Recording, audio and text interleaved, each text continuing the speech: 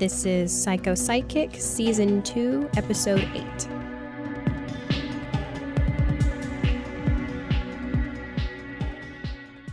Alright, I have an update on the Lewis case. I believe that what I'm dealing with might be... it might be a vampire. The classic lore, not Fangs or Tom Cruise or anything like that, but sucking the life out of a family one by one. I've been checking in with Mr. Lewis, and so far no one else in the family has fallen ill.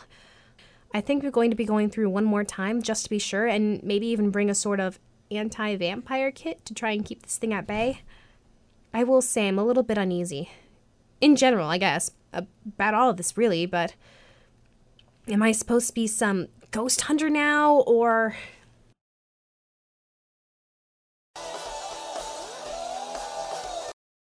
Mallory? Hello, Miss Curtis. Oh, Mallory, I'm so glad to hear from you. I've missed you so much. What do you want? Oh, Mal, don't be like that. I'm sorry about everything, and I know you're angry with me. What, I'm supposed to save you still? Of course I'm angry with you. I was lied to and used, and one of my closest friends had to lose his job. He was paralyzed, Miss Curtis. Do you know that? He didn't even come to his own retirement party. And why did you answer? What do you want from me? Whatever has possessed you needs to be stopped. You can't stop it. Well, it's not like you've tried. Why must you perceive me as the bad guy? I stopped there being two of these things running around. Isn't that worth a little chaos? Why are you calling me? Why not your attorney, or family, or a friend? You're a friend, Mal. No, I'm not.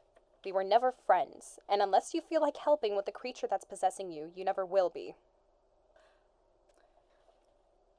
I wish you would reconsider.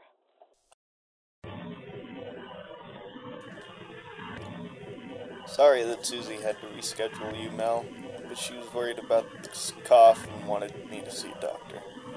Being a good wife, I suppose. Well, good. At least one of us three is on top of it. How have you been?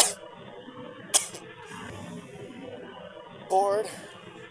No one prepared you for having nothing to do after retiring, and not having the use of your legs, either. You can join one of those, wheelchair basketball leagues or something. Me? Basketball? How dare you insult me in such a way? It's baseball or nothing. I'm sure you can play baseball in your wheelchair, too. Or maybe art, do some Sudoku. Would any of those suggestions make you less bored? Maybe not, but it's something. You wouldn't be so Mrs. Brightside if it were you. Speaking of Mrs., how's the case with Rose going? I cannot actually believe that was your segue. It's going fine. She called me earlier. She said she was really helping you out with your private case, too. I think you should reconsider my suggestion a little. Clark, no. You know, she asked me to put up a few strings the first time you two worked together. She wanted to work with the tall, intelligent, new agent, and she was a sweet girl.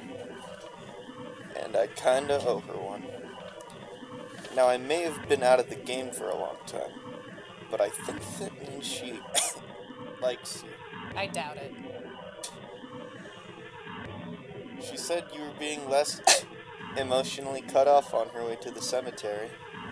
What? While she was going to the cemetery to check out that lead for you. Did she say which cemetery? Well, no. Wouldn't you know that if she asked her to help? Just making sure. When did she call? When did she call again? Right before you came in. Right. I should go with her. Mallory, what's going on here? I don't know, and that's what's bothering me.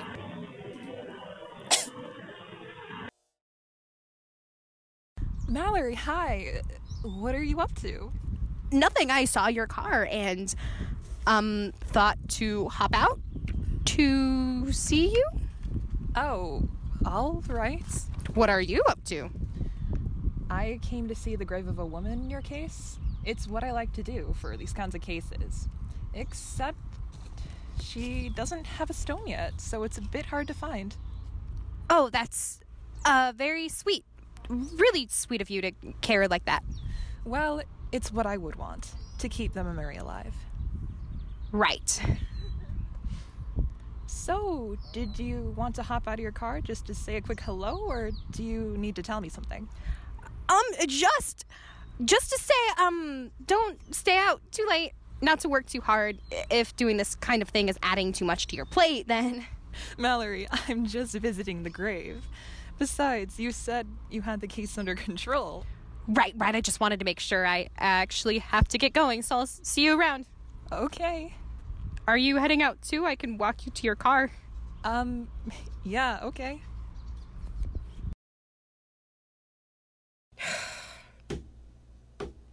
Why am I so stupid? Just to say hi? Really, Mallory? Really, that's even weirder than what she was doing, you absolute tool. But there's still the fact that it was weird. And with how weird my life is turning out, I feel like I can't ignore something like an impromptu cemetery visit. I think I'll have to keep an eye on her.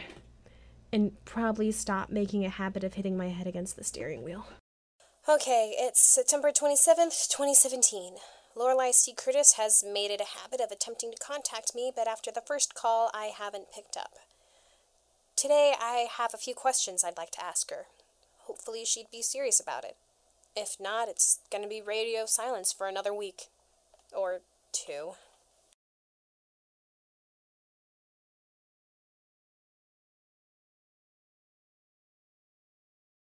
Hello, Miss Curtis. Mallory, I'm sorry about how we left off last time. I was hoping so. I do want to try to help you here, Miss Curtis, but you have to be willing to talk to me and answer my questions. Sensibly. Okay, Mallory. We can do it the Dr. Algernon way if you want. Good. So first, what is this thing that is controlling you? I don't know. It's not a demon or anything like that, but not a human spirit. It wants to kill, and needs a human vessel to do so. What is its relationship with you? What do you mean? How does the whole possession thing work? It's like a dream. The kind where you're panicked, where you can't see clearly, just watching a movie that's in 3D. 4D, really. Just through a veil of smoke. But you had said before that you were able to convince this thing of certain things. Well, that's different. What do you mean it's different? Well, with that, it's like I can try to reason with it, in a way. Reason with a bloodthirsty ghost? Why must you always twist my words? So was it your idea to kill the dog? Yeah, it was the only way. But see, I don't believe that. If you had enough control to reason with this thing, I find it hard to believe that you don't have enough control to keep it at bay. From hitting people with cars, kidnapping people. That wasn't the thing, Mallory. I hate how you started to associate with me only with this instead of the rest of me. So you're telling me that you hit Clark and kidnapped me because you thought that was a good idea?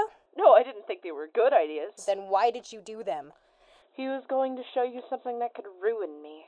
I couldn't lose you because someone else had come to reveal my secret for me. I've seen the footage, Lorelei. You paralyzed my best friend because you were caught walking in front of a convenience store.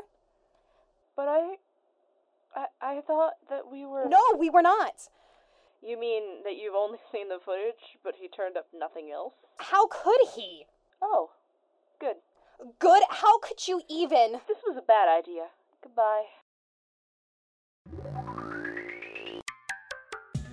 That was Psycho Psychic, the recorded adventures of Mallory Algernon and Rosabella Shelley. The part of Lorelei C. Curtis was played by Madison Santiago Davis.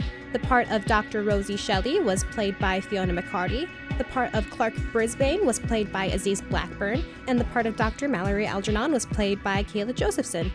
This episode was written, directed, and edited by Kayla Josephson, with a special thanks to Robin Josephson, Zoe Lynch, and Madison Santiago Davis. If you like that episode, be sure to check us out on Apple Podcasts and Spotify, subscribe and like our show, and show it to your friends. Thank you for listening.